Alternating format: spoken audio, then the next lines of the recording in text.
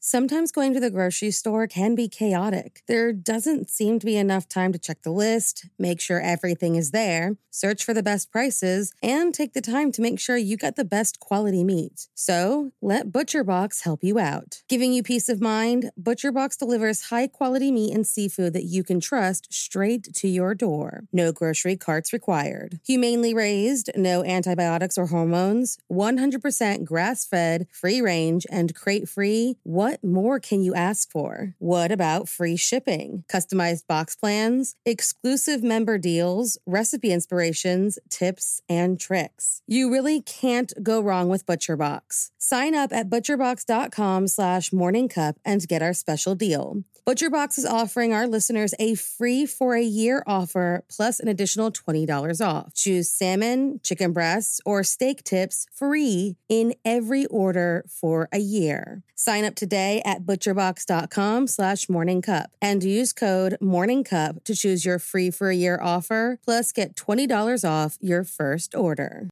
Hey guys, I have a podcast that I think you'll really enjoy. Proof, the investigative true crime podcast co-hosted by Susan Simpson of Undisclosed and Jacinda Davis of Evil Lives Here, is releasing its highly anticipated second season, where they investigate the murder of 18-year-old Renee Ramos. The first season, which, if you haven't listened to yet, you totally should, saw the release of 2 Georgia men serving life sentences for murdering their friend, Brian Bowling. And thanks to evidence unearthed by Proof, on December 8th, 2022, both Daryl Lee Clark and Kane Joshua Story were finally freed after 25 years behind bars. With that same investigative drive, Susan and Jacinda are on the case again, and this time, they are on the streets of Manteca, California, to find out who really killed Renee Ramos. In Proof, Murder at the Warehouse, you hear how, on June 5th, 2000, Renee's body was found buried beneath a pile of debris inside a new Home Depot building, and how, despite tips hinting at alternate suspects, her boyfriend, 18-year-old Jake Silva, and 33-year-old Ty Lopez were arrested and convicted of her murder. Fans of true crime and investigative series won't want to miss this riveting new season. Follow the case as Susan and Jacinda uncover long-overlooked evidence about what really happened to Renee by listening to Proof, Murder at the Warehouse, wherever you get your podcasts. There were 2 more murders 15 miles away. When police arrived, they found the telephone and electricity lines described by one investigator as reminiscent of a weird religion. Morning. Cup of murder. On November 21st, 1983, an 18-year-old boy named David Wilkie was shot and killed during a hunting trip.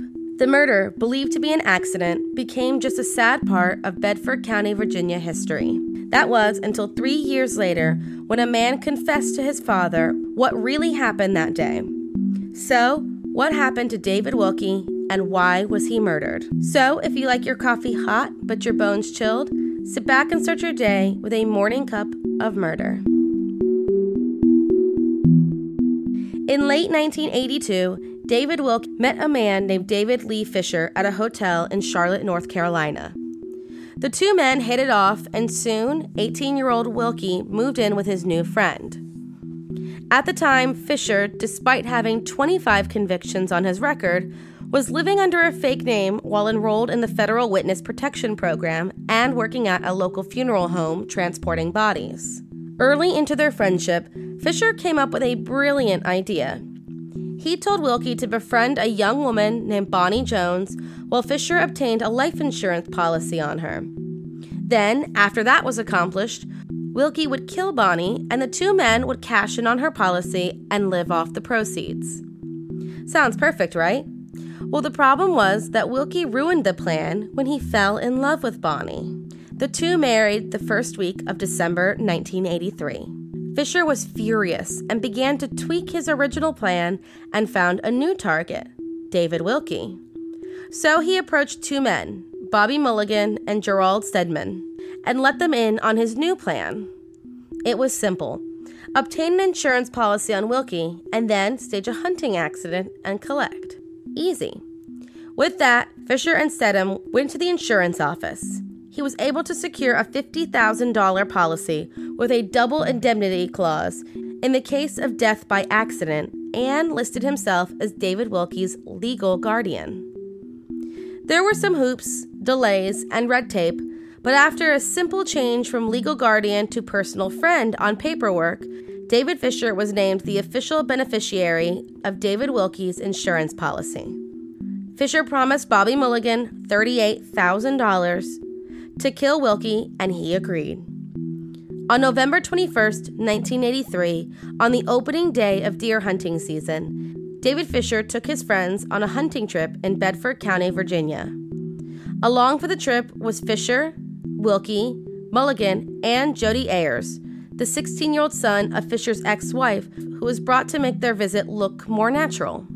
Around 3:30 p.m., Wilkie rushed down a hill to chase after a deer. Mulligan seized the opportunity and ran after the man. Soon thereafter, David Wilkie was shot in the back with a 12-gauge shotgun. He was still alive when Fisher yelled to Jody to run for help. According to later testimony, David Fisher reached into the wound and attempted to manually stop Wilkie's heart before emergency services could arrive. By the time Bedford County officers arrived, David Wilkie was dead. Fisher and Mulligan gave extremely convincing stories of how Mulligan tripped while running downhill, his shotgun discharging, and mortally wounding Wilkie. Authorities determined that this was simply a hunting accident, and the men were charged with misdemeanors, fined, and permitted to return to North Carolina. And they probably would have gotten away with it if it wasn't for David Fisher's greed. Just 2 days later, Fisher filed for the $100,000 accidental death benefit on the insurance policy. The company, reluctant to give the payout, initiated an investigation into the circumstances surrounding David Wilkie's death. The attorney assigned to the case, John Manning, was also a hunter and noted the inconsistencies of the wound and the stories. David Fisher was confronted, and he responded by becoming more relaxed about when he would receive the settlement. He was eventually given a $25,000 check in exchange for a release of his claim against the company, paid Mulligan $7,000, and went on living his life. David Wilkie's mother called her son's friend, and he spun a story about David wanting to be cremated if anything happens, told her David had no money to assist in the costs, and no insurance policy to help. She brought her son's body back with her to Florida and honored what she thought were his wishes and had him cremated. For 3 years, no one thought twice about the murder of David Wilkie. The case was considered an accident and closed. That was until early 1985 when David Fisher suffered from a complete nervous breakdown and confessed the entire crime to his parents. He was arrested by the FBI in November of 1986 and made a full confession. In November of 1987, David Lee Fisher was sentenced to death for the 1983 murder of David Wilkie. He was executed on March 25th, 1999. Thank you for joining me in my morning cup of murder. Please join me again tomorrow to hear what terrible thing happened on November 22nd. Don't forget to rate and subscribe and let me know how you like it. If you want to help support the podcast, there's always Patreon or just sharing it with your true crime-obsessed friends. And remember, stay safe.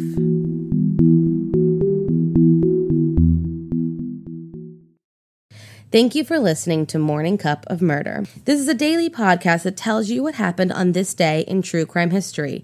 In short, easy to listen to episodes that you can finish on your commute or while you enjoy your morning coffee. So make sure you check back every morning. My name is Karina. I am the creator and host. You can find Morning Cup of Murder on Twitter, Instagram, and Facebook. I have also set up a Patreon where you can donate a small monthly contribution to the podcast. All those links are in the episode description. Thank you again, and have a wonderful day.